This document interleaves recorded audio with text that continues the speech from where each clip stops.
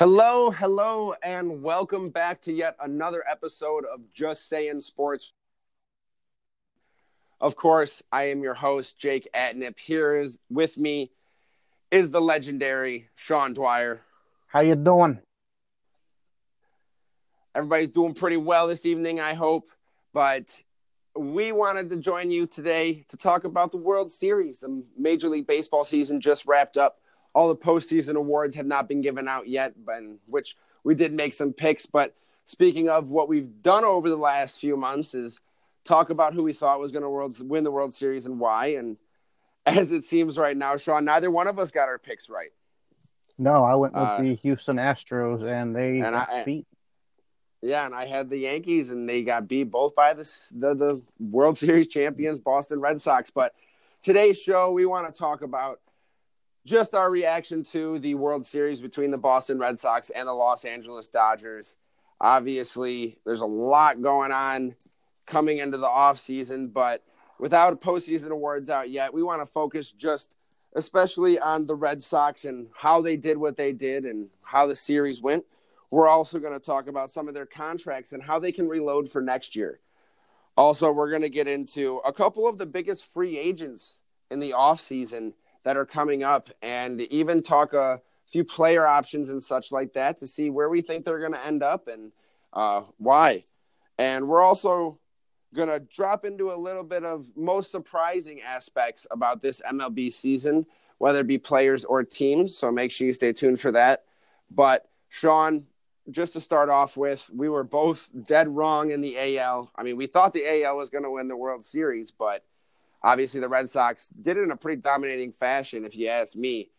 Going over the past World Series champions and the Houston Astros and my pick, the Yankees and the ALDS, what do you think was the key to the World Series for this particular Red Sox team?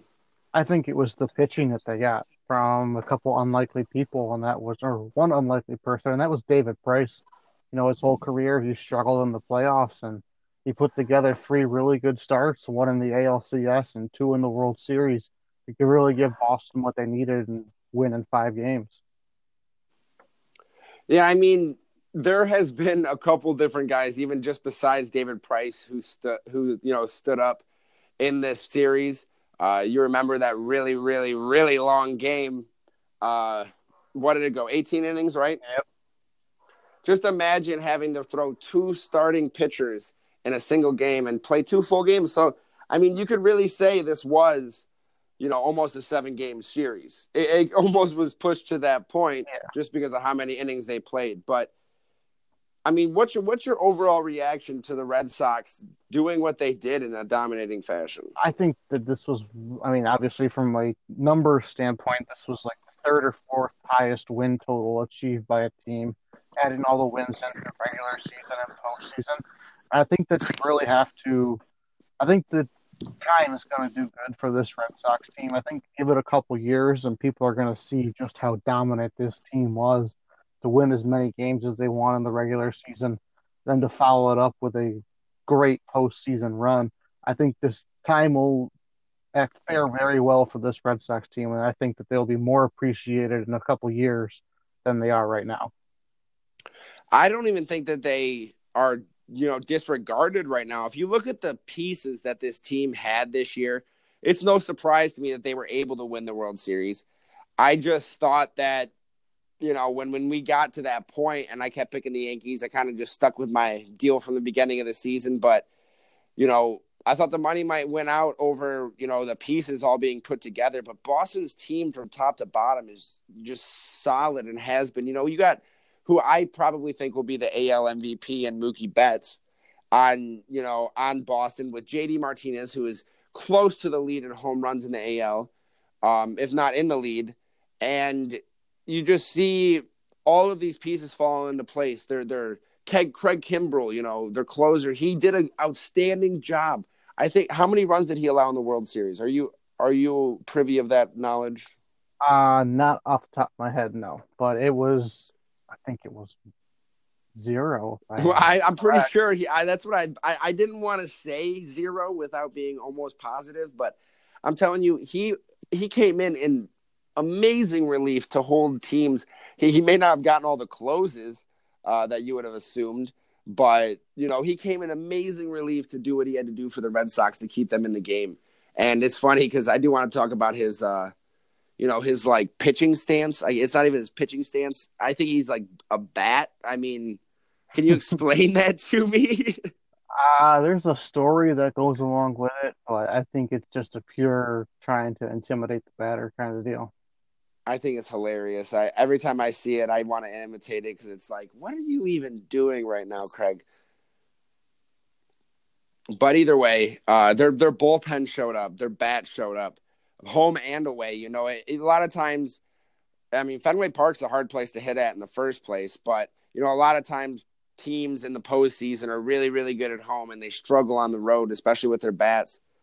But that didn't happen with the Red Sox. I mean, they have put up solid run numbers in almost every single game this postseason, and that's one of the reasons why I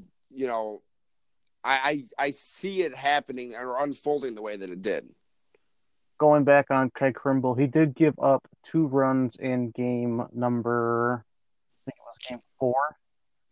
He gave up 2 runs in game 4, yeah. But they were up 9-4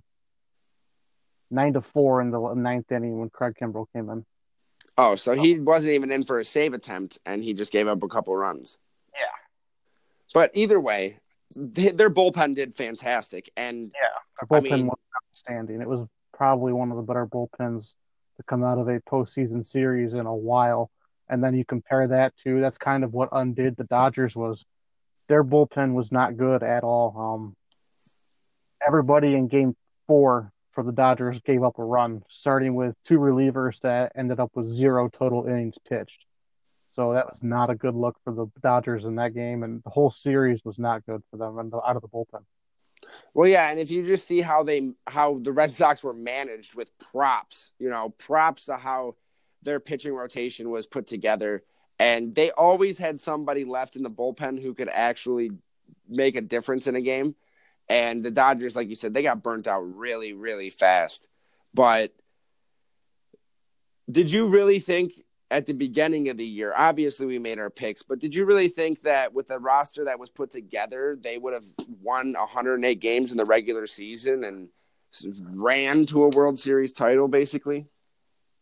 No, I wouldn't have thought that. I thought that there was, obviously, when we go back, if you want to go back and listen to our MLB podcast at the beginning of the year, we both picked the Yankees to win their division and a permeation of the Yankees and Astros to win the American League, and we stuck with that all year. I'm going to be honest, I was never bought in on this Boston team until they won the American League Championship Series.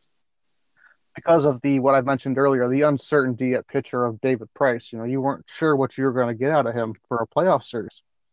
Which he was, 0-9 before this? 0-9 in the postseason, then he won his first 3 games?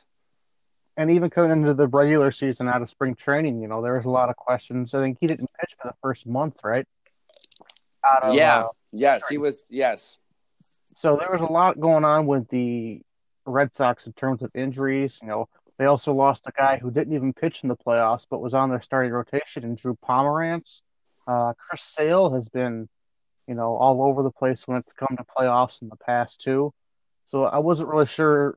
The lineup I knew was going to be good for the Red Sox. Betts, Benintendi, Bradley, Bogaerts, the big 4 Bs for them.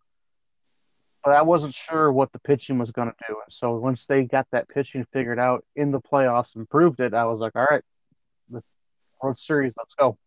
Well, that's actually a perfect segue out of the World Series and kind of into the next year for the Boston Red Sox.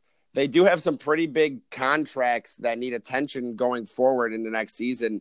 And a few of these big arms that we've named just in the last couple minutes with Craig Kimbrel, Chris Sale, Drew Pomeranz, and Joe Kelly. I mean, Sean, what do you think they are going to be able to do in terms of retaining these arms and or making the best out of the situation once they're all gone?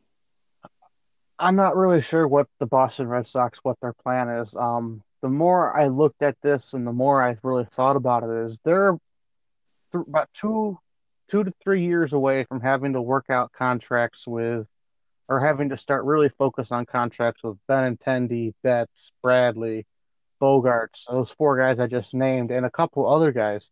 So I'm not sure how much they want to commit as far as money to Kimbrel, Sale, and Kelly. I think Pomerantz is if they want to keep three out of the four, I think Pomerantz is the odd guy out just because he was on the DL all year and his numbers weren't great.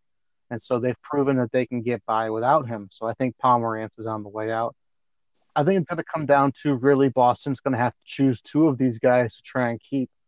And I think it's going to be Chris Sale and Joe Kelly. I think Joe Kelly has been a reliever for Boston for a while that could fill that closer role. He kind of has a Kimbrel like fastball that gets up into the high 90s, low 100s. And so I think they might take a shot with Kelly being a little bit cheaper in the closer role. And of course, you're not going to let Chris Sale get away. So I think Chris Sale and Joe Kelly come back. Kimbrel's a maybe for me if they can work out a short-term deal. And I think Pomerantz is on the way out. Yeah, so speaking of other free agents now, there's a couple really big ones who are coming up. Obviously, there was a rental made by the LA Dodgers, basically, when they traded for Manny Machado. Manny Machado now is going to be a free agent. And according to Bovada Sportsbooks, the best to worst odds to sign Manny Machado, the Philadelphia Phillies, the Los Angeles Dodgers to re-sign him, the New York Yankees, which I don't know if he really fits, the Marlins, and then the Angels. I mean, we'll start off just with him, Sean. Where do you think Machado signs in the offseason? Do you think he kind of gets, cold feet after not winning the World Series with the Dodgers? No, I think he goes back to the Dodgers. I think he didn't have a great season after he went to the Dodgers. I think a lot of people were like, "Oh, you can hit in Baltimore where it's not really a big stage, but you put him on the big stage, you can't hit as well." I think that's something that he's going to want to prove wrong. I don't think you can do that in Philadelphia. I don't think that like you said, I don't think the Yankees are going to make a run for him because they're going to have to start looking at contracts of their own soon because a lot of their guys are on rookie deals. And with Andujar being in the middle of a rookie of the year race, with Gleyber Torres being right there with him, and that's their third base, second base. Shortstop is Didi Gregorius. I don't think there's anywhere else to move him besides shortstop, and the Yankees really like Gregorius. So I don't think the Yankees are in play. The Marlins, I don't even know how they ended up on this list. Well, yeah. And that was the same thing I was saying. The Yankees, it just doesn't make sense on, with the talent they have currently and the infield that they're working with and trying to, develop. I don't think it works with Machado, but no, it doesn't. But for me, my biggest, they may be fifth on this odds making list, but I think that the Angels actually would be the best fit for Machado if the Dodgers don't resign him. If the Dodgers can't retain him, I mean, they have a shortstop in. Yeah, they don't have a shortstop who's a big star, and if they really want to give Mike Trout help and Albert Pujols the last few good years, they really need to up their ante because they were 2 games below 500. If they're going to spend some money in the offseason, it'll really be, worth it for the best player in the world, in Mike Trout. Yeah, I think the Angels, if they want to make a run with Trout still in his prime, they should make a run at Machado. But I think that he's going to stay in LA, but I think the Dodgers are the place that Machado ends up staying. Yeah, I mean, it really depends on how the fan base really takes to how his performance was in the World Series and what the management looks at it like. Because I wasn't very impressed with it, honestly. When he came out and they showed that interview, he was like, "Oh, hustling's not really my thing." It's just like, man, I don't take that well, especially if I'm a teammate. And no, I understand that. Yeah, it's not a good look for Manny Machado. And especially if you just lost the World Series, and if one of the reasons, which I can't give it 100% to that, but obviously lack of hustle might be one of the reasons why they lost to the Red Sox. It's a high chance that was part of it. Exactly. I don't know if I bring him back, and that's what I'm saying, is if there's going to be a fit, I think the Angels are going to be a good place for Manny Machado. Now, there is one more guy we do want to talk about. Big decision for one of the most highly touted free agents in a while, Mr. Bryce Harper. I mean, Sean, this guy has done a lot of good things in the last few years, but in a contract year, he did not do so well. No, he didn't. He had a very substandard year in terms of what he needed to do to get that contract that he's been rumored to be wanting into that $400 million range, which people assumed after his rookie year he was going to be a shoo-in for. But things haven't really gone his way, and here we are with Harper about to hit free agency, and people are starting to wonder what the heck's going on with his career path. Is he going to be just a home run slugging outfielder, which completely changes the dynamic of what people want to pay him if he's not going to be an all around hitter. So it's going to be really interesting free agency period for Bryce Harper, as in we're going to find out what teams think he really is for his future. Now, we'll go back to these Bovada odds just on who he's going to sign with. Top dogs, once again, the Philadelphia Phillies, who got a lot of money to spend, is why they're at the top of this list for both of these guys. Then the Chicago Cubs, back to the Washington Nationals in third, the San Francisco Giants in fourth, the Yankees in fifth, and the Dodgers in sixth. Who do you think is the best option for Bryce Harper to sign with? And, who do you think he will end up signing with? I think he's going to if I'm going to pick a team off this list, I'm going to go with the Cubs, just because he has made no thing about hiding the fact that he wants to play with Kris Bryant. Him and Kris Bryant are both from Las Vegas. They grew up playing with and against each other. Now they're both in the majors. They talked about playing together before. And Kris Bryant has already signed a deal, or is going to be signing a deal with the Cubs to stay there. And Bryce Harper is a free agent. So out of all these teams on the list, I think that the relationship with the Nationals has just kind of soured over the past couple of years, because no one knows really what those conversations were in contract negotiations. And then there was always, nobody was sure if they even had any. So I think he's on his way out of the Nationals. But I am going to say, I have said it before on a podcast, I'll say it again right now. A team that's not on this list, where I would not be surprised at all if their name comes up, is the Atlanta Braves. They have a ton of money coming off of their books this year. $74 million is what they're going to be clearing. They have probably the highest or the lowest salary in baseball going into next year, with the most money to spend. I think the Braves can make a run at Bryce Harper. If I'm the Braves, I do make a run at Bryce Harper, because it soars up an outfield spot, solidifies that young infield that you have, and it gets you one piece closer to a World Series run that the Braves are going to be wanting to make within the next 3 years. I remember you saying that before, and it makes a lot of sense, especially if they can pay him the money. And as a young team, which Bryce Harper could really be a veteran on and try to help some of these guys, and they could pay him that type of money for a long, long-term deal. And I think the next contract that Bryce Harper gets is going to be long, and it's hard for me to imagine him out of a Nationals uniform. And I know you said that you think the relationship is kind of soured over the last couple of years, but if I'm the Washington Nationals, you still have a team right now that can be at least added to minimally and make a run at what you're trying to do. I don't know what's quite wrong with them, but I don't think it's Bryce Harper, and I don't think they think it's Bryce Harper either. I know he's had a subpar year this year, but I think he might re-sign with the Washington Nationals. They do have a squad, and, comfortability is key a lot of times. He's been there for a while, and he knows what he's doing, and he's been good. It's not like he's just getting worse, or he's, regressing because he went into a new park or something. He's just had a little bit of a bad year when, both of us expected the Nationals to be much better than they were. So, they weren't very good as a team, which it doesn't really feed into individual performance all the time, but I think it does.